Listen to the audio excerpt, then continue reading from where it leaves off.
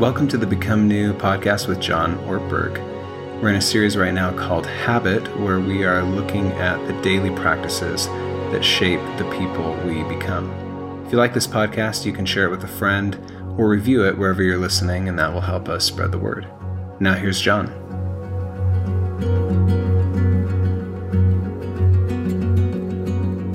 This is the day that the Lord has made. I will rejoice and be glad in it somehow. And today, I want to talk to you about somehow.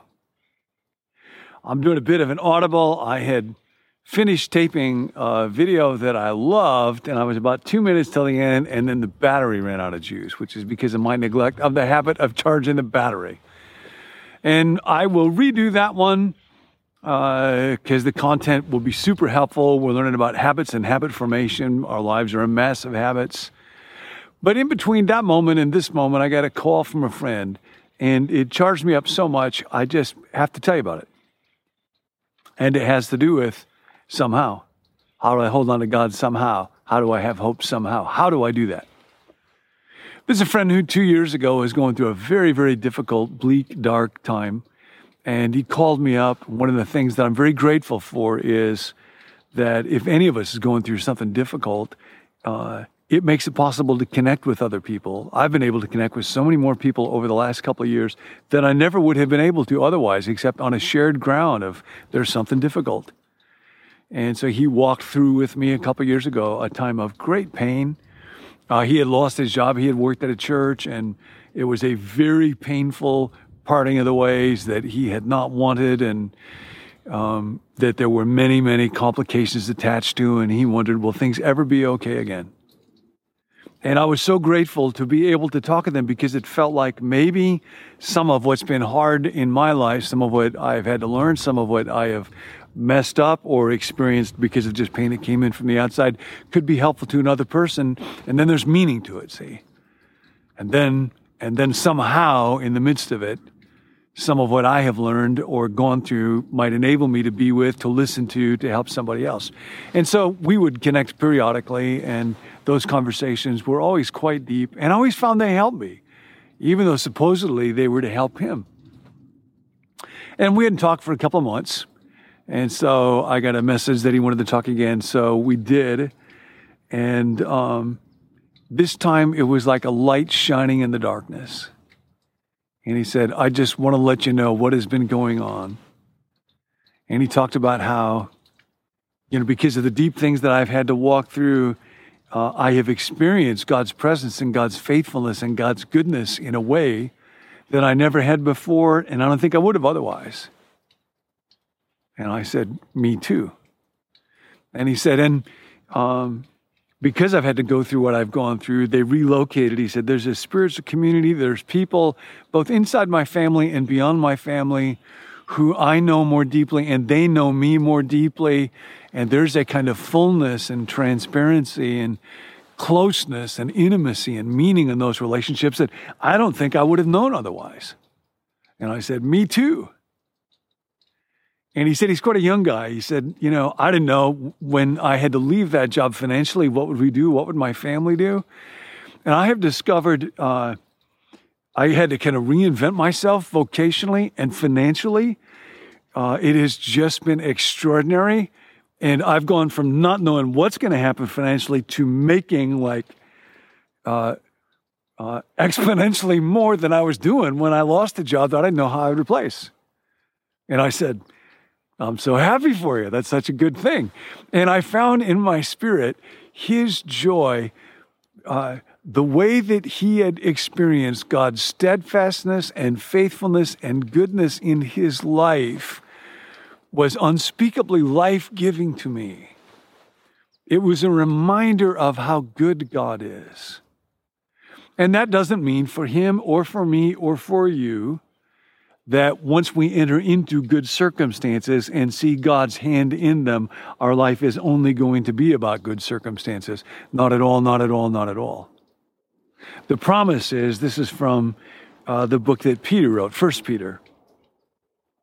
And the God of all grace, who called you to his eternal glory in Christ, after you have suffered a little while, it is only a little while, no matter how old you are, it is only a little while. In comparison with all of eternity, it's only a little while. The God of all grace will himself restore you and make you strong, firm, and steadfast. And I realized I was watching this happen in the life of somebody else, and that fills me up with hope. This is the how. Like, rejoice in the Lord. I will rejoice and be glad somehow. How do I go about doing that? We're talking about habits. Here's a very simple habit. We don't think about it as a habit much, but it is, and you can work on it today. Romans chapter 12, verse 15, Paul says, rejoice with those who rejoice and mourn with those who mourn. Everybody that you see today is going to be somewhere on that rejoicing, mourning spectrum. Everybody is. Nobody is purely neutral. And sometimes it may be both. Sometimes it might shift from 30 seconds to the next 30 seconds. But I want you today to notice everybody and where they are on rejoicing or mourning, and then you stand with them. What I realized in this relationship was that when this young friend of mine was going through a really difficult time, I could simply be with him, talk to him, ask him questions, share my difficulty, my mourning with him, and it gave me meaning and hope. And then I realized when things were going so well in his life and it was just clear there's new possibilities, new opportunities, new doors open before him, new energy in his life to learn about God, to be involved in a church, to be moving forward. In his joy, I was receiving joy. If I love someone, then when I mourn together with them, there's meaning in that. When I rejoice together with them, there's meaning in that. You all have done that for me in such deep ways. I can never sufficiently express my gratitude. I'm so grateful for the prayer requests that come in, and one of them was from someone who talked about having lost not one but two children many years apart, asking, what habit can I cultivate that can help me in the midst of this overwhelming grief? And I, humanly speaking, have no idea how to address grief like that on a human level.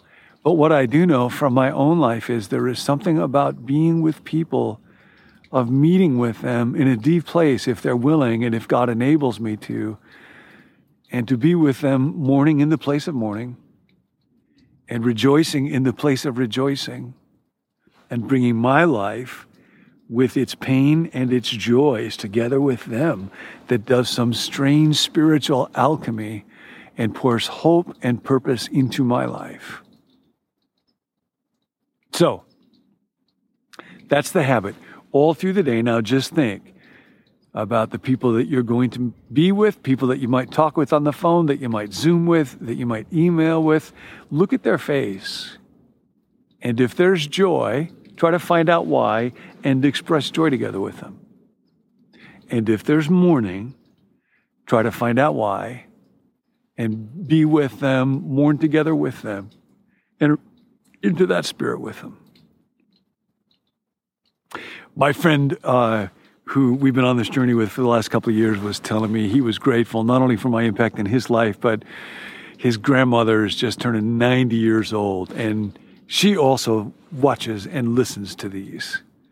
And he said she was really excited when she found out I was going to talk to you. So, Granny, keep going. Way to go. This is the day the Lord has made. I will rejoice and be glad in it somehow. I will rejoice with those who rejoice. I will mourn with those who mourn. Because love is habit forming. Hi, I'm Tim. Thanks for joining us here at Become New for Habits. Now, at the end of this series, we're going to sit down with John and bring him some of your questions and talk a little bit more about the topic. But we want to hear from you. We want to bring him your questions. We've heard from a couple of you, but I know there's more questions out there. So if you've got a question, you can put it in the comment box if you're watching on YouTube or Facebook, or you can email it to us at becomenew.me@gmail.com, or you can text it to us at 855-888-0444. If you want to spread the word, You can subscribe on YouTube, share this video with a friend, or give us a review on a podcast wherever you're listening. See you next time.